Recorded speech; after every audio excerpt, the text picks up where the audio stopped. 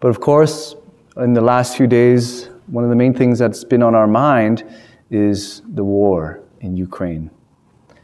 And you've probably seen maybe some of the photos of the thousands of people sleeping in abandoned subways. Poland has stated that they have opened their borders and that 100,000 Ukrainians have crossed their borders.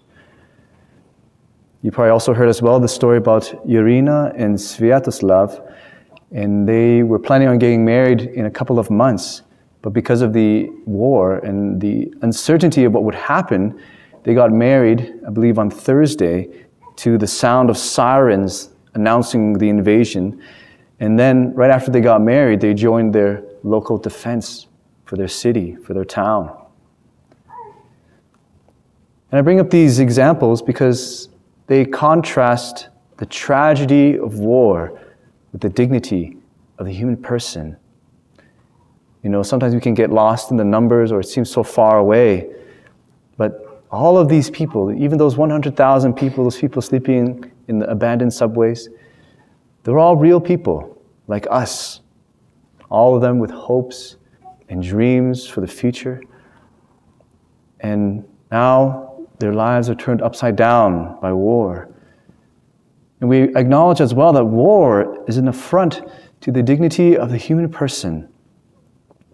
So today I just want to walk with you with regards to not necessarily the political situation, but the church's understanding and teaching about war and peace.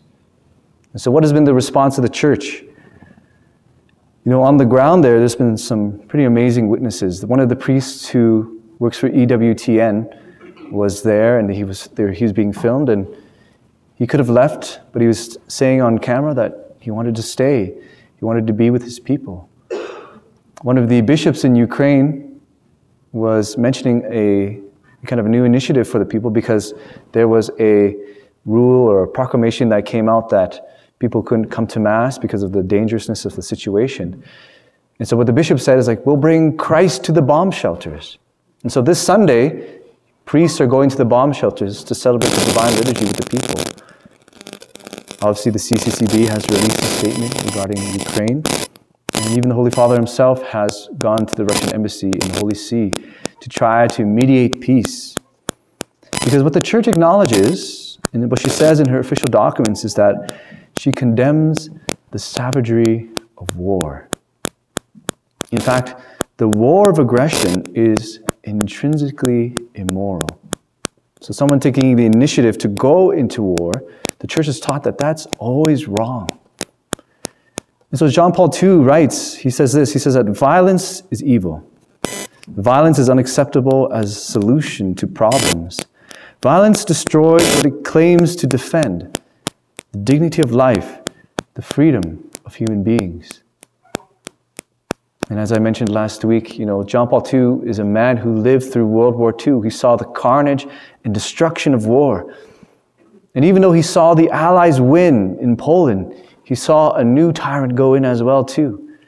And so he knew that violence does not bring true peace, that darkness does not banish out darkness. So the church condemns war, of course, the war of aggression in particular. But in response to a war of aggression, the church also says that a nation has the right and the duty to defend themselves. And so this is what the church has developed, which is known as just war theory. And in fact, there are several conditions under which one can engage in this type of self-defense war. And so the first condition is this, is that the damage inflicted is lasting, grave, and certain. And so when someone is discerning whether they should engage in war, especially the war of defense, they're saying, okay, is this lasting, meaning that it's going to be a permanent or long-term kind of damage that's going to be done? Is it serious, right? Not just minor? And is it certain, right? Is it something that is very likely or we're morally certain that it's going to happen, right? And not just a potential hypothetical. The second condition is that all other means to ending war have been shown to be ineffectual and impractical. So what that means is that a nation should have tried to at least use other means to try to end the war through dialogue or particular sanctions or whatever, right? Other processes to be able to diffuse the situation. The third is that there must be serious prospect of success. And so if there is war that is impending, and even though the party that's being attacked has a right to defend themselves, if in defending themselves they have no chance of success, it means that there will be casualties for no good cause. And so that's something to consider as well, too, that we still need to respect the dignity of the person, even in our defense as well. And maybe other solutions might be possible or better. The fourth is that the use of arms must not produce evils and disorders graver than the evil eliminated. And the church is referring particularly to modern warfare, where we have like nuclear bombs and atomic bombs, and that the goal of war is not to exact revenge on the other nation as such, right? Because we don't want to create a worse situation than the situation that we're already in. And so the whole goal of everything, of course, is peace. And additionally as well, just because nations are engaged in warfare, it doesn't mean that all holds barred or it's no conditions, right? Even those who are combatants in war must continue to follow the natural law, the moral law. And then finally, these decisions must be done by the prudential judgment of those responsible for the common good. And so those who are in authority must take it upon themselves to discern these conditions to be able to make the right judgment and call. But as I mentioned as well, that the goal of all political authorities, and even of just war theory, is the achievement of peace. Peace is ultimately the aim of what we are looking for. But what is true peace? And the church has a very interesting writing about this. In her teaching Gaudium et Spes, she has a whole section actually about war and disarmament. So if you're interested of learning what the church is teaching I really encourage you to go to the document Gaudium et Spes and look on the section about war. And the church says that peace is more than the absence of war or the maintenance of a balance of power. And so that's really interesting, right? Sometimes we have a very shallow view of peace. We think peace is like when there's no fighting, right? There's the absence of war, and that there's maybe powers there, they're just maintaining their powers. But as we know with the Cold War, even though there was no like World War III going on, there were satellite wars, people were still living in fear because of the threat of war that was still there. And so the absence of conflict is not necessarily the sign of peace, because really sometimes it could just be a lull in the storm of conflict. But the church teaches that there are three things which are actually the conditions for peace. First is the respect for the dignity of the human person. The second is the practice of fraternal love. And third, peace is the effect of righteousness. Peace is the effect of righteousness. And so, beyond the immediate things that we can do now, for example, the Knights of Columbus has a great fund to help the displaced Ukrainians. If you donate, they match up to it, and 100% of the funds goes there.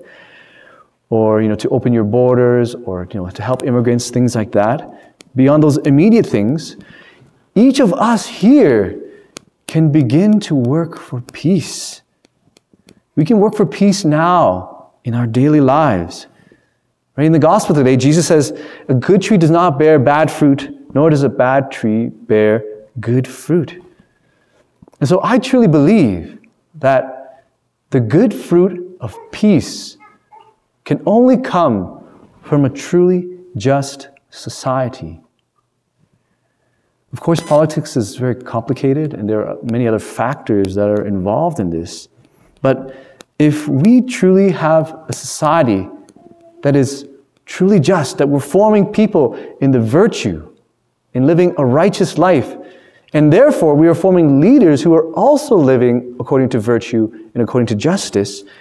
We can begin to bear the fruit of peace in our own nation and to be a sign in the world.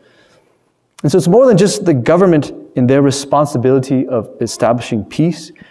Each of us has the responsibility, the individual responsibility of respecting the dignity of each human person in practicing justice and even love. Love is important too, because justice is giving to the other person what is their due. But love exceeds the demands of justice and goes beyond it. And that is what truly guarantees a peaceful society. And so, if we do not respect the dignity of our neighbors here and now on an individual level, how is that going to convince, or why should the government respect the dignity of other persons or other nations as well? And so although our failures don't lead to war directly, but I believe that the combined aggregate of justice and peace in our lives and our communities can lead to a just society and therefore to peace. But ultimately, our faith, we believe that Jesus is our peace. St. Paul says, "In Christ Jesus, you who were once far off have been brought near in the blood of Christ. For he is our peace, who has made us both one and has broken down the dividing wall of hostility." And so ultimately, Jesus is our peace because he is the one who can truly make us one. He's the one who can truly bring true justice. And I believe it's for two reasons. The first is that, you see, we live in a fallen world. And so our hope for justice and peace is encountered by fallen men and leaders. And so we must constantly have to work for peace. And so Jesus gives us the grace to overcome our brokenness. And so that on our own, which we cannot achieve, which is justice, with his grace we can. And finally, secondly, it is Jesus who truly makes us one. See, Jesus truly forms a Catholic community, right? And by Catholic, we mean universal, right? Universal, meaning that there are people from all tribes, tongues, and nations. And he is the one who can truly make us a fraternal community, one body, one spirit in him. That's what we pray in the Eucharistic prayer. And so in some ways, the church is the answer to the ills and the injustices and the division we experience in our world today. And so to conclude, my brothers and sisters, let us commit to peace, not only through assisting displaced Ukrainians, by praying and fasting, but with Jesus as our peace in our hearts.